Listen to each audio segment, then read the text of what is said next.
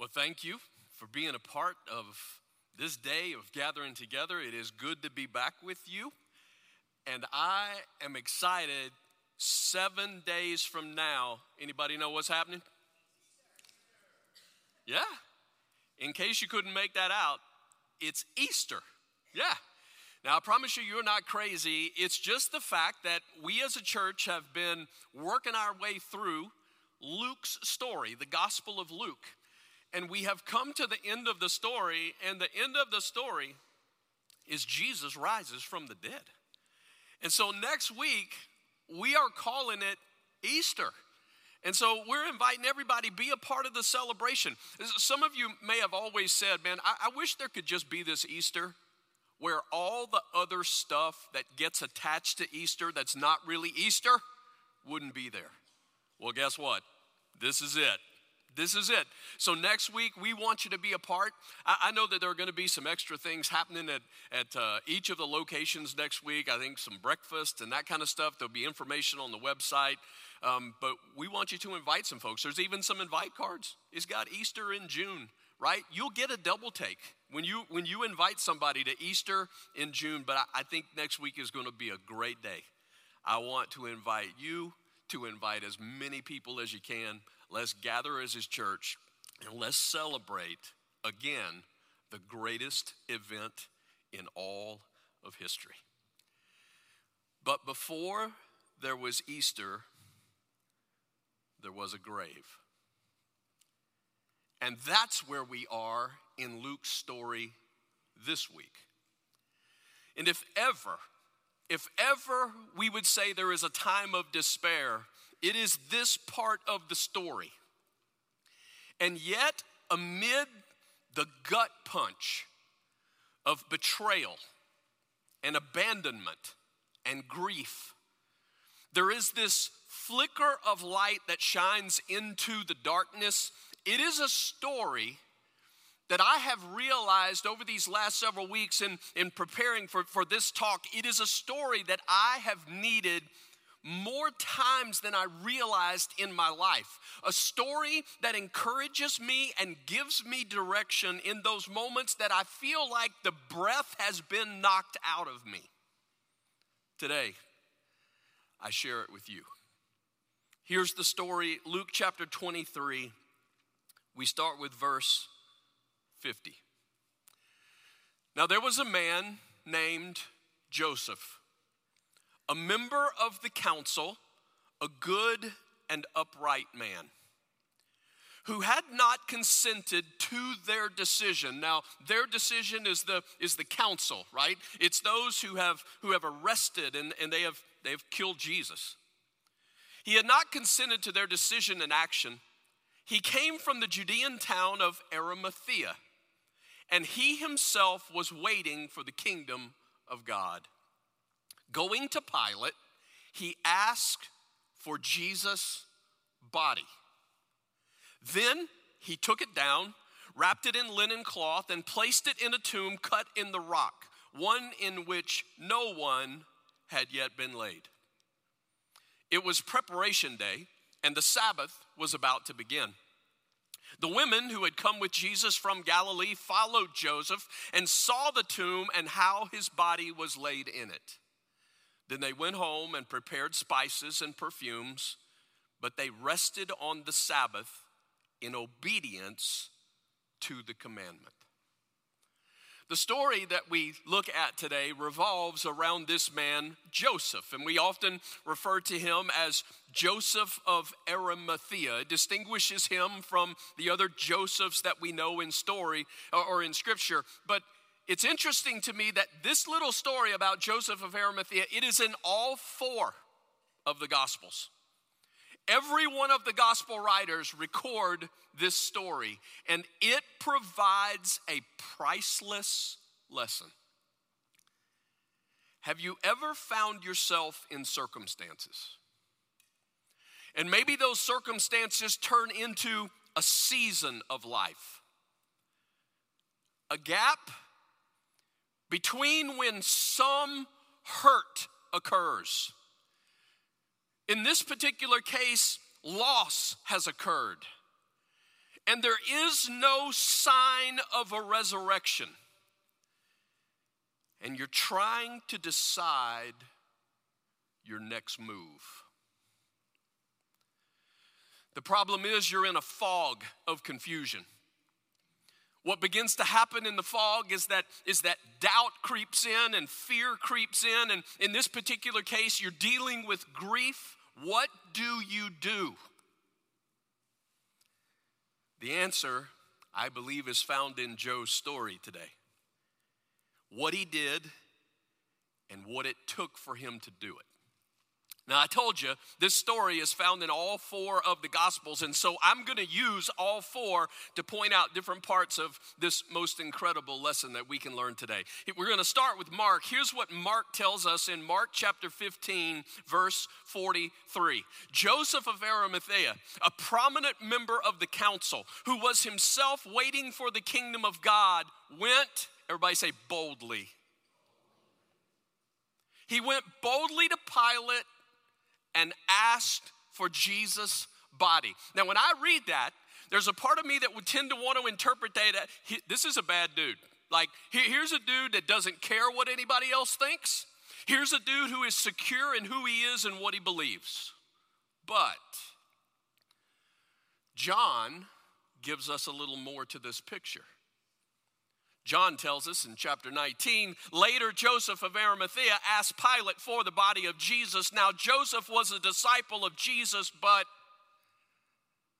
secretly.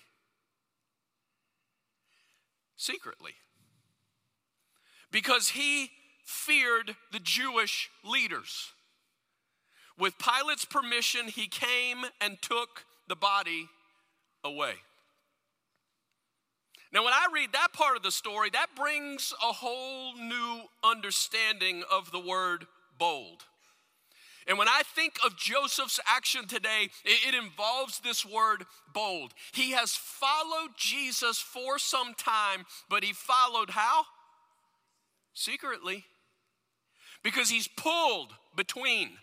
He's pulled between who he believes he sees Jesus to be versus who all the people around him tend to see Jesus to be. He's walked this tightrope for years where he is drawn to the heart of Jesus while most of his peers oppose Jesus. He's a prominent leader.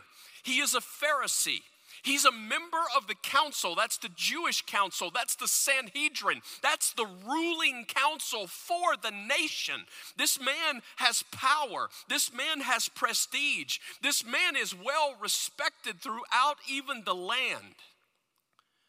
But this conflict between Jesus and the Pharisees has been boiling up for years, and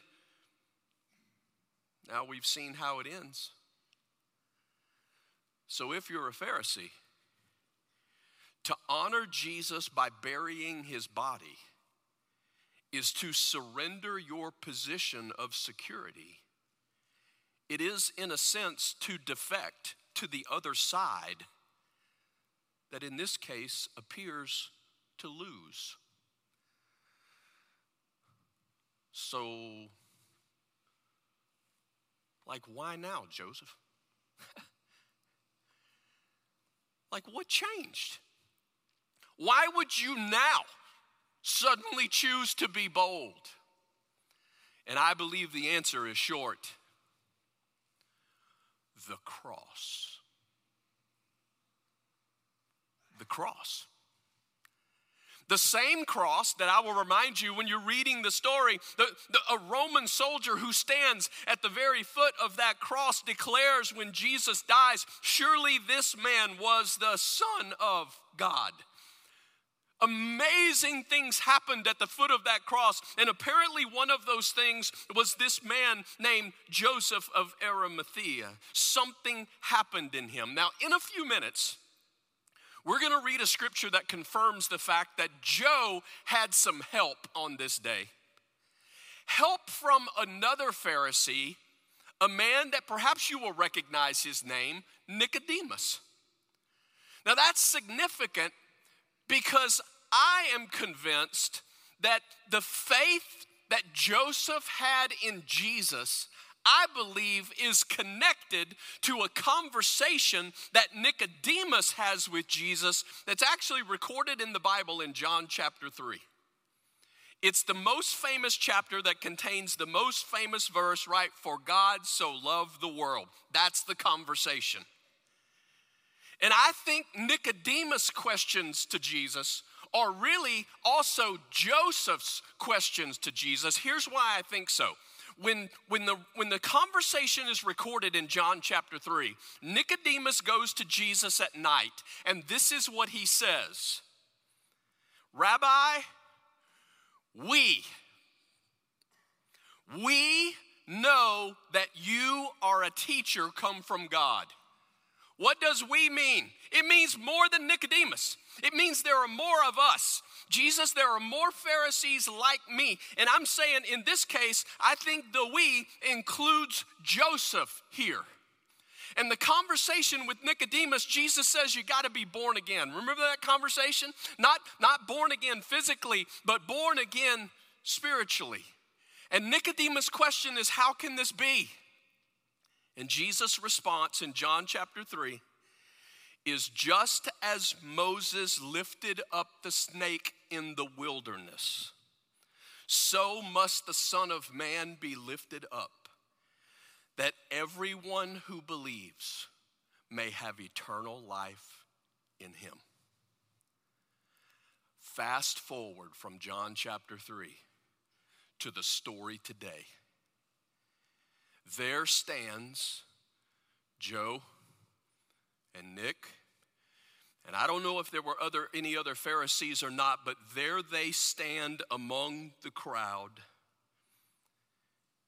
And as they look over the top of that crowd,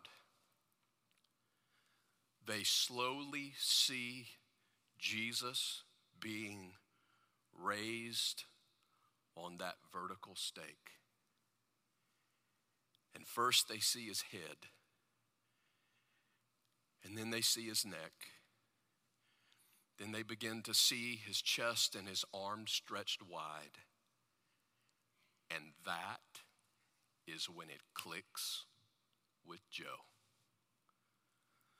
This is what Jesus meant when he said, just like Moses lifted up the snake in the wilderness. This is what Jesus was talking about. Jesus knew this was the plan all along. You enter the kingdom of God not through good behavior, but through faith in the one that God has sent on behalf of all humankind.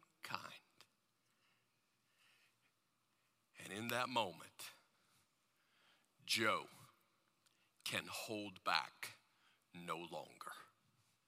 No longer is secret a part of the conversation in describing how he's going to follow Jesus, right? Whatever it cost, whatever his position, whatever his reputation, he has watched Jesus bleed and he has watched Jesus die. It was confirmed with a spear from the soldier through Jesus' body. It pushes Joe to prove his boldness by doing the unthinkable.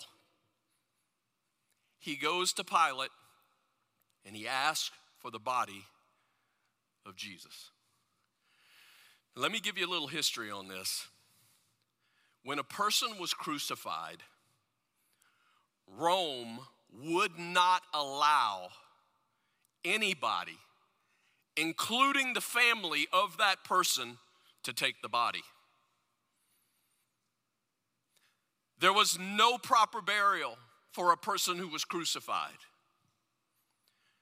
Rome would often leave those bodies on crosses for days and days, sometimes even into weeks. I realize this is gross, but it is just the part of the story. The birds would feast on those bodies, on those crosses. Those bodies would begin to rot. The reason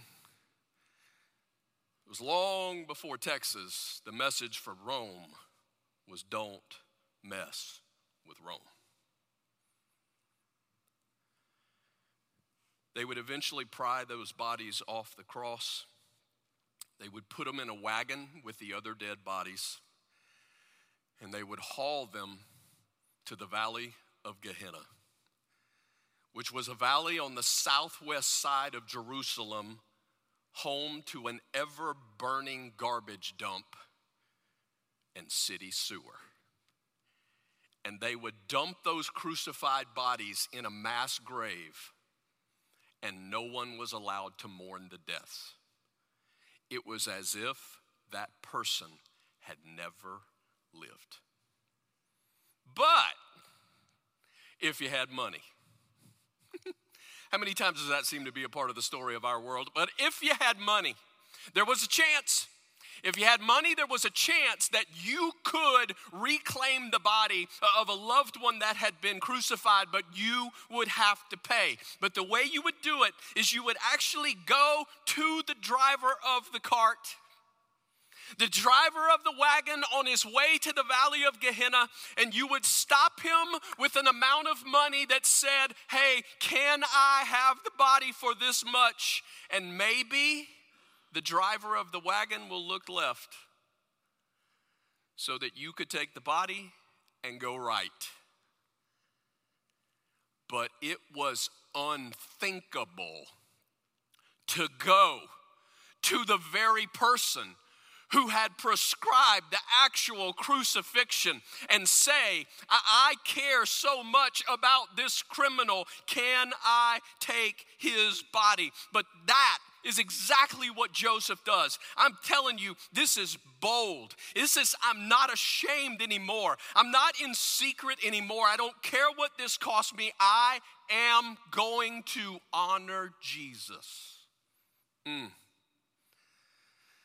Just a thought over the last several weeks as I'm reading through this story. Have you noticed today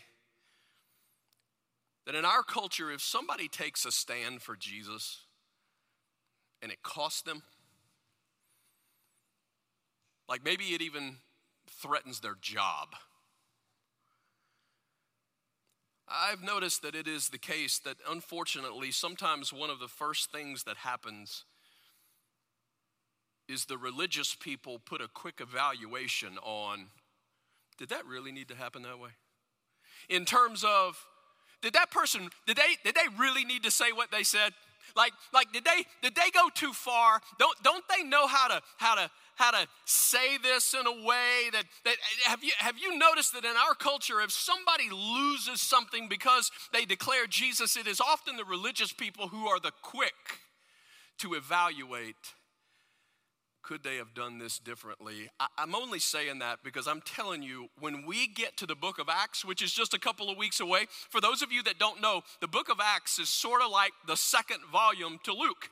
Luke writes Luke. He keeps writing through Acts. We're going to get to Acts in just a few weeks, and we're going to find out the greatest evidence of the Holy Spirit in a person's life is boldness to testify about Jesus.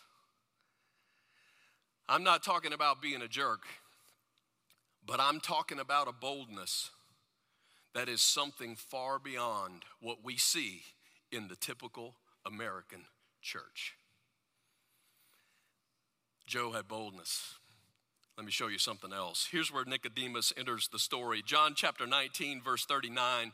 He was accompanied by Nicodemus, the man who earlier had visited Jesus at night. That's John chapter 3. Nicodemus brought a mixture of myrrh and aloes, about 75 pounds. Let's jump to verse 41. At the place where Jesus was crucified, there was a garden, and in the garden a new tomb in which no one had ever been laid. But then it's actually Matthew who closes the gap for us, and Matthew tells us, and Joseph placed it, that's the body, in his own new tomb that he had cut out of the rock. I want you to understand that this move by Joe was not just bold. This move by Joe is costly. Now, I don't know what this cost Joseph in terms of his position on the council. My guess, it cost him a lot. Just seeing how the council has responded to all the other people who align with Jesus, I cannot imagine that the word gets out that here's what Joseph of Arimathea did. I cannot imagine that it did not cost him greatly. But I do know it cost him financially. I don't know if Joseph had to pay Pilate off. Like, I don't know if Pilate required some money. We're not told if that's the case. But I do know that a family tomb carved out of rock in that day was a significant matter of wealth. And I know that 75 pounds of spices is a significant amount of wealth. Now, the Jews did not embalm. When people die and we think of an embalming process, the Jews did not embalm bodies. They wrapped them. And so they would take spices, they would coat the body in those spices, they would begin to wrap the body with linen, they would work the spices in between the wrapping, and then eventually when all the wrapping was done, they would put even more spices on top. The whole point was to cover up the smell. 75 pounds. You know how much that weighs? Like, you familiar with that? Some of you who travel a little bit and you know that the suitcase can only be 50 pounds. It's pretty heavy. 75 pounds, that's 4 times what would normally be used to embalm a body. Do you remember the woman who shows up at the Pharisees' house that day when Jesus is there for dinner? And she has a jar of perfume, a pint of pure nard, a pint. And she breaks that jar open and pours it on Jesus' feet. Remember that story? And Judas got bent out of shape, didn't he? Because why? That jar of perfume was a year's wages. A year's salary. Now, he's playing the holy card, right? Can you imagine how many people could be fed with that, right? But don't miss the point. This jar of perfume worth a year's wages. How about 75 pounds? How much money are we talking? How much financially is connected here? I'm going to tell you, honestly, earlier in ministry, there was a time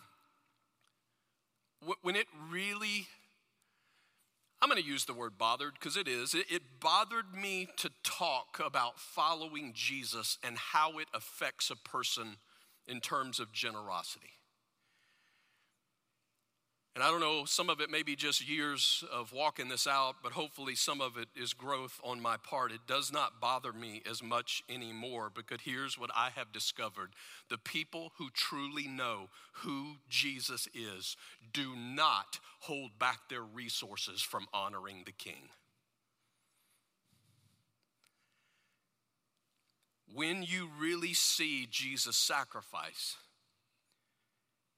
you realize that money is not sacrifice. It is an opportunity to honor the King and the King's mission that he has allowed us to be a part of. I would encourage you, don't argue with people about giving. Yeah, you teach it and you encourage it, but don't argue with people about giving. You keep your eye on the King and you keep responding to him in love. And the promise that always has been made is still true. For where your money is, there your heart will be also. Joe knows it's costly. He still acts. Let me give you one more piece. Mark chapter 15, verse 46. Look at what this says. So Joseph bought some linen cloth. Now don't miss this because I honestly have never paid attention to this the way that I did this time. Took down the body. Wrapped it in the linen, and placed it in a tomb cut out of rock. Then he rolled a stone against the entrance of the tomb. Now, the word I'm going to pick here is the word uncomfortable.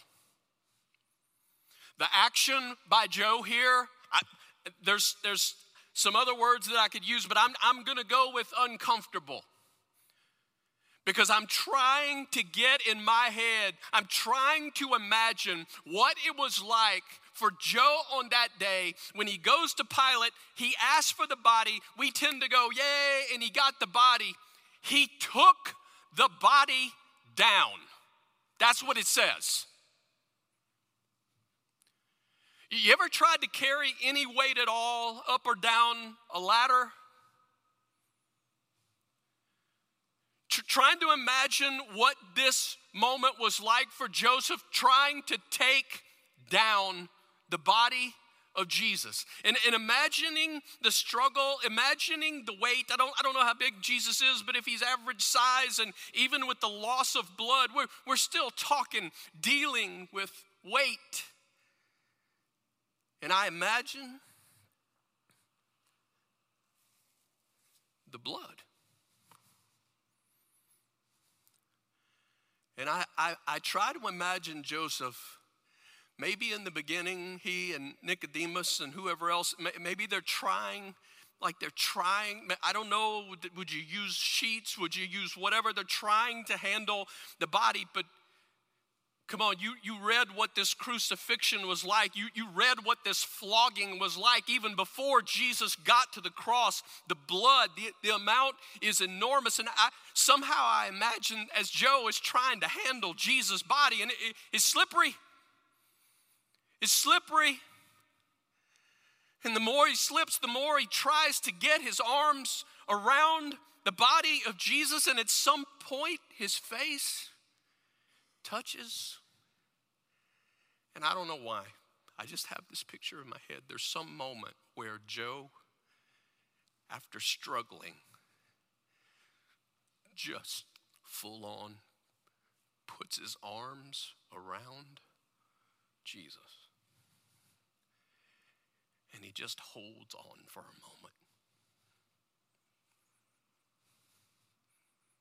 He just holds him as tight as he can hold him. Takes him to a tomb. And you realize to wrap the body, it means you would see every single wound. You wrap his feet, you see where the nails were. Every part of his flesh that the Bible describes was just shredded. A spear, when you get to his side, and even his head, a crown of thorns, a beard that has been pulled out. If you wrap his body, you see every single wound. Uncomfortable. The action by Joe was uncomfortable. And it was costly. The amount of money, the spices, the tomb. Come on, Joe, he's already dead, man. Do you know what you could do with that money? And it requires a boldness, right? That puts your life as you know it as risk. You could lose your position. You could lose your power. You could lose all the respect that you have spent your entire life building. So come on, Joe, why? Why this? Why bury Jesus this way? And I think that I can help us with the answer.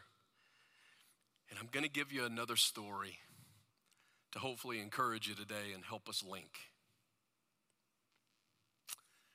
This lady,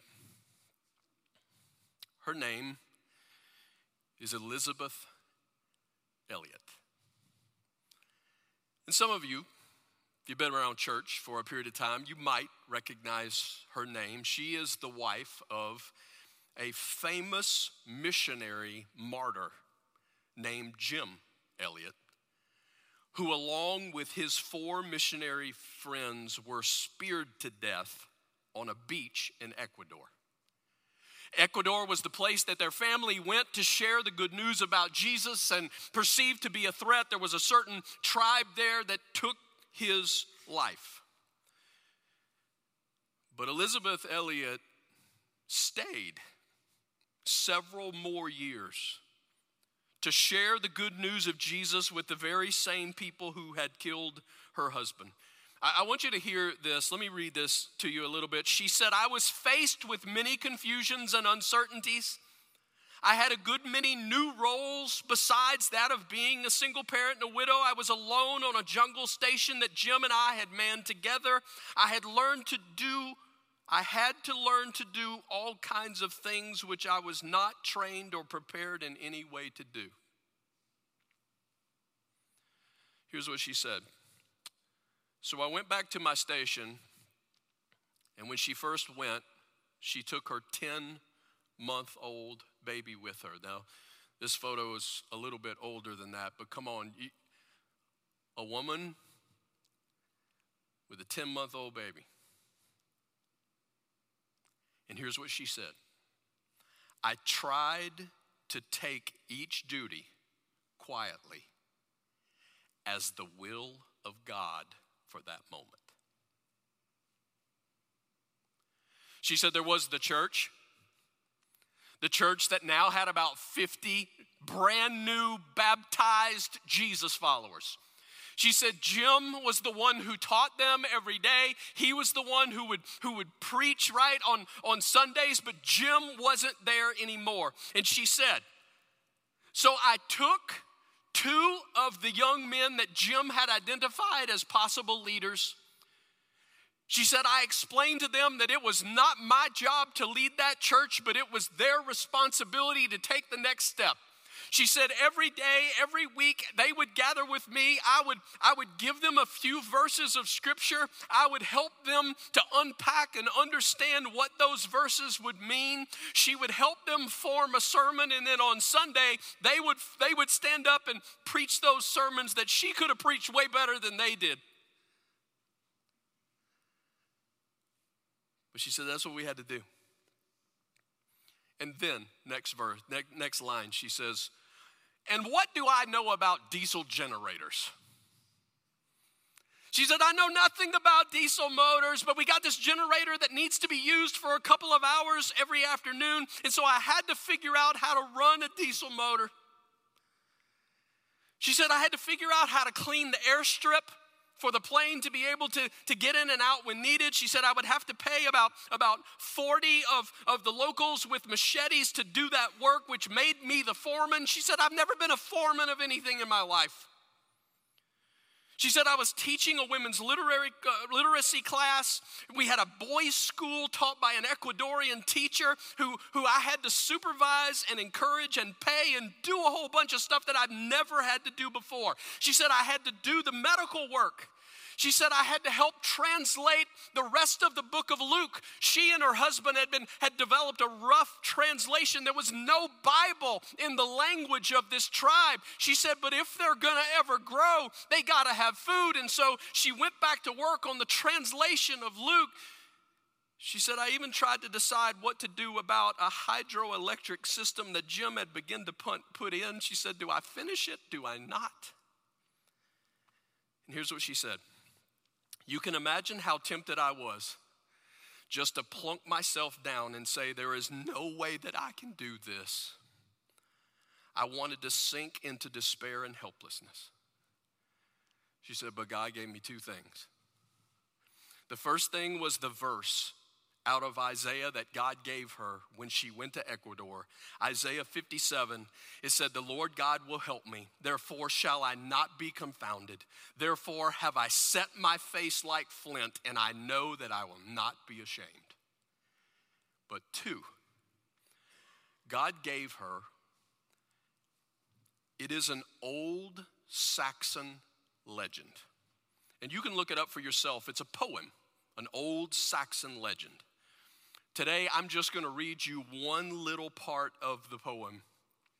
But this is one of those things that God used along with that verse out of Isaiah. listen to what this says. Do it immediately. Do it with prayer. Do it reliantly, casting all care. Do it with reverence, tracing his hand, who placed it before thee with earnest command. Stayed on omnipotence. That means all powerful.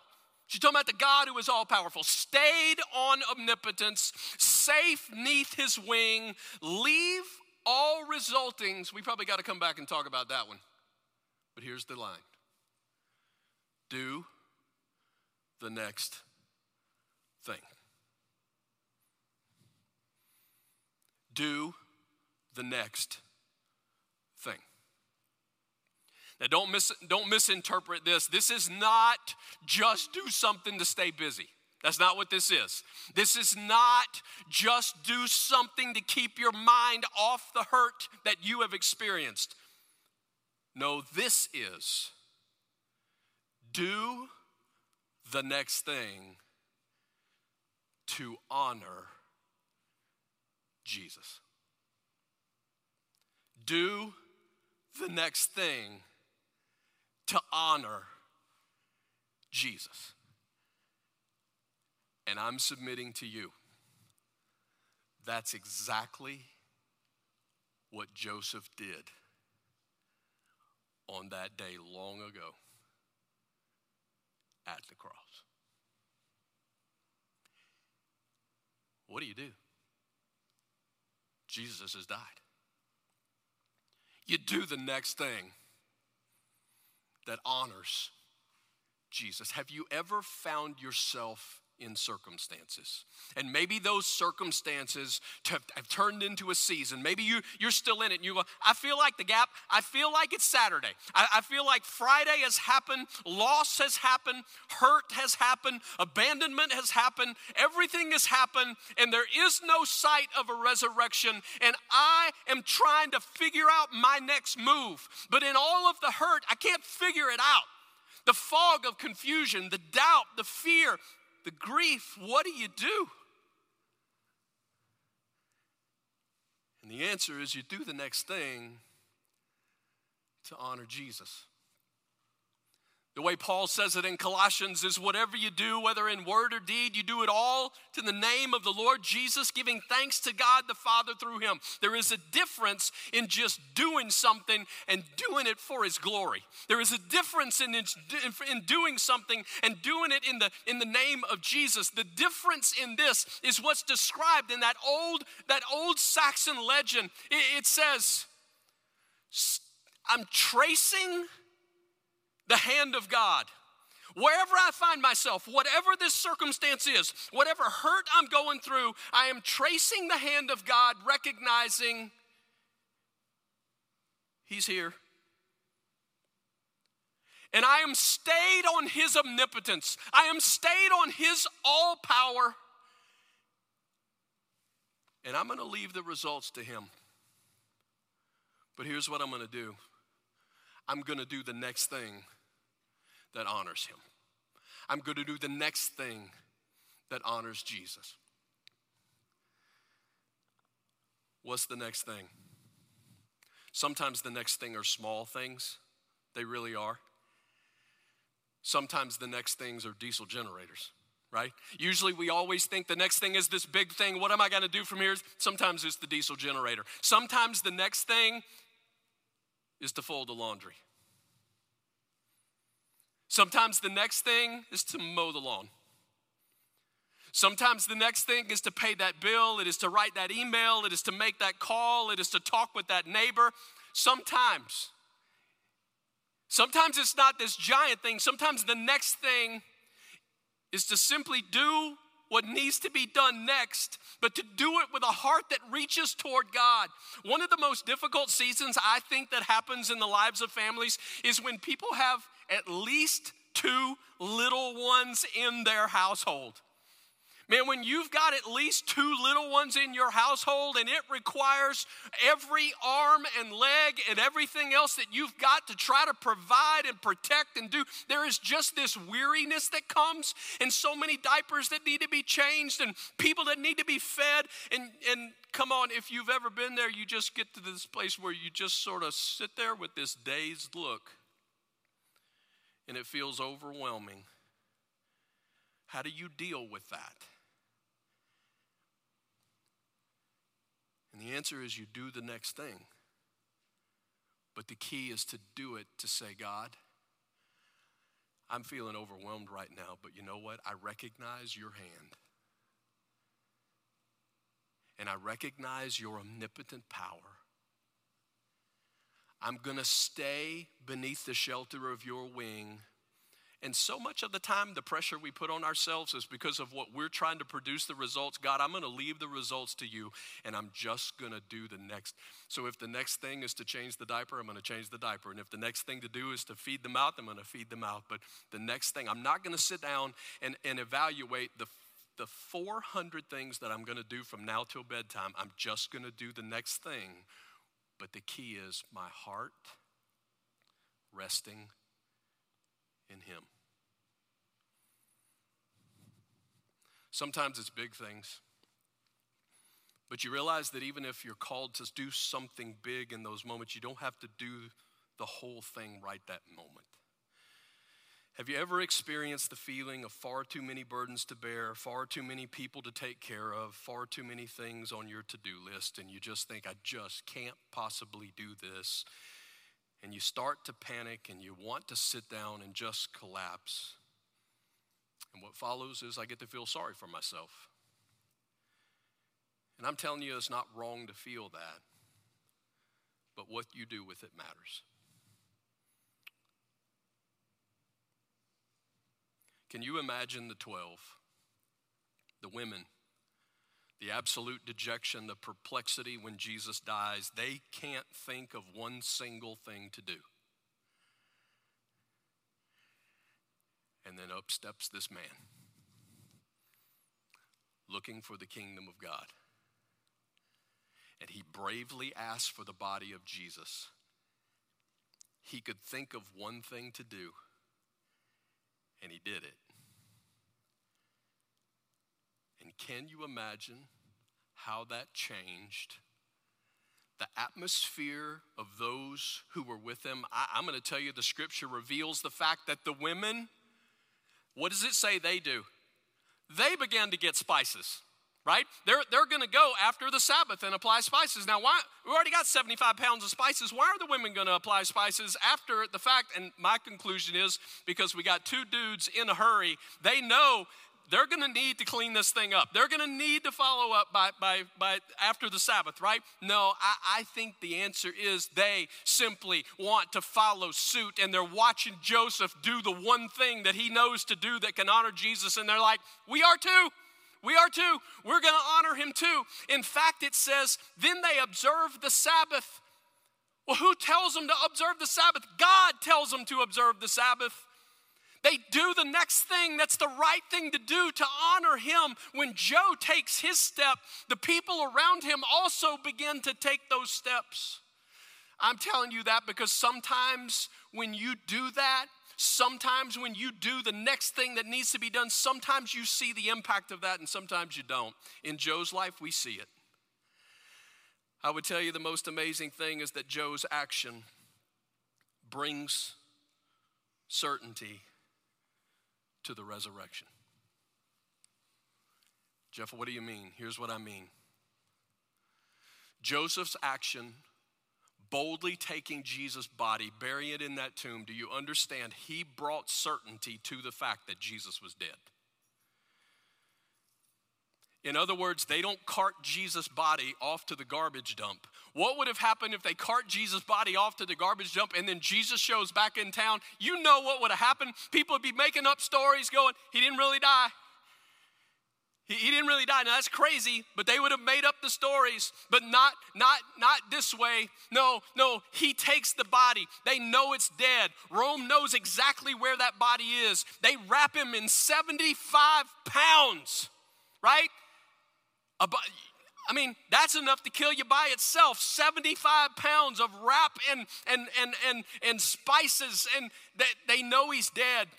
It provides a certainty that the bodies were not confused in this whole thing, because Jesus is buried in what kind of a tomb? A new one. Nobody else is buried in that tomb.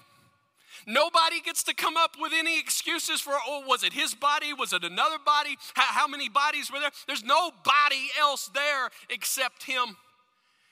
And it provided the certainty that his body was not stolen. Because Rome knows where he's at.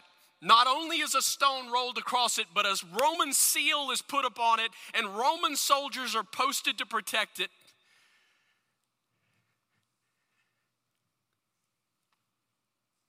When he walks out of a tomb, there's no other explanation. He rose. He rose.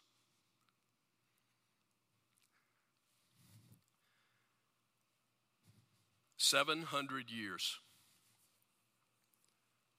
before Joseph places Jesus in that tomb, God spoke these words through the prophet Isaiah. Isaiah chapter 53, verse 9. He was assigned a grave with the wicked and with the rich in his death. He was assigned a grave with the wicked. In other words, that's what happens when you're crucified. You have done wrong. You are a criminal. You are assigned a grave with the wicked. What is that? It is the garbage dump. But 700 years earlier, the prophet said, but in Jesus' death, it will be with a rich man. And 700 years later, I don't know if Joseph realized the part he played then, or if it was only right when he gets to heaven that he realizes how all of this fit together. I'm only telling you that story because some of you today are going through some difficult stuff and you're trying to figure out the next step to take. And I'm just saying, God is always out front. And even if it seems like you got to be bold and it feels like this is going to be costly and it feels like it's uncomfortable and you don't know if you can take the next step, God's always been out front. Just like he was for Joseph 700 years before, he said this is what's going to happen. The hand of God, the power of God, the protection of God, leave the results to him. Do the next thing. Today, I want to pray for you before we wrap this up. And then we're going to sing. And it is a song that starts in the darkness and it ends with celebration of victory. So I don't think I'm asking too much from you today to say, I'm asking you to sing. I'm asking you to lift your voice. I want to encourage you to realize that when we have a moment like this, that we can pray for one another and that we can sing together about this truth.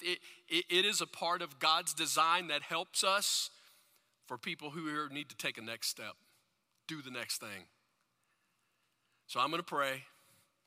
And then I'm going to encourage us to stand wherever you may be located, that we are standing together as one, and we are going to turn our hearts toward the one whose hand is extended to us and ask him to help us to trust. Let's pray. God, studying this, I realize how many times I've needed this story in my life.